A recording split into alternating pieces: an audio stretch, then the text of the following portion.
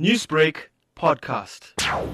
Scholar transport or learner transport, over the past years and here in our province, it has fallen between the cracks because the Department of Education has a contract with its service providers that scholar transport, but contracted by the department, estimated almost 550 plus service providers.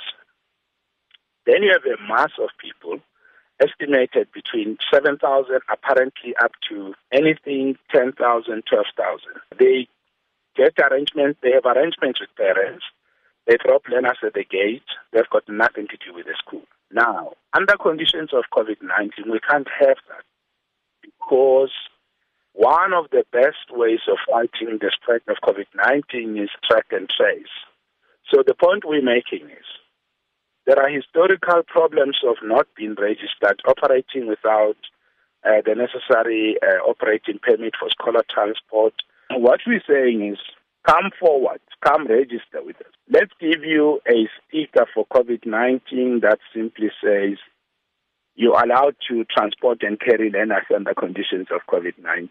This marks the beginning of a completely new chapter, what good people call the new normal, because now we're building a relationship. MEC, let me ask you a question about it. You say then, there is a sort of registering process to ensure that there's a tracking and an accountability to issue stickers. What's the criteria? Because some scholar transport tells us that they're not confident that there's a stringent enough criteria as to how to issue out these stickers. There's one criteria and one criteria only. The criteria is show us that you carry learners. That's all we're asking. It's for the school to say, yes, this scholar transport operator carry learners to our school.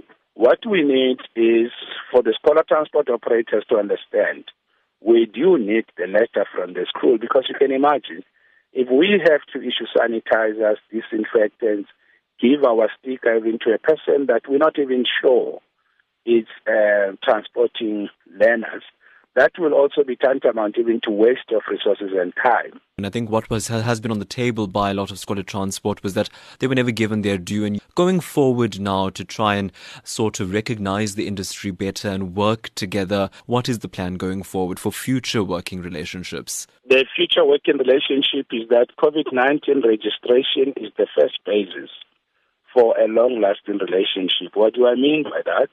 The data we are asking from them is exactly the data we will need post-COVID-19. And then in that way, we're simply going to take this data and validate it, confirm it as data moving forward. And what that means is then we will also be able to say to the associations, once they are registered, we now know each other. And then we can then say, okay, that means we're creating a stakeholder platform for engagement. We've found each other. There are those, of course, who some of them feel, hey, if they register and we are not recognized, but we don't want to be known.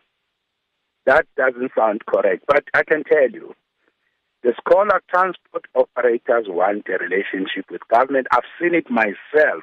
Newsbreak, Lotus FM, powered by SABC News.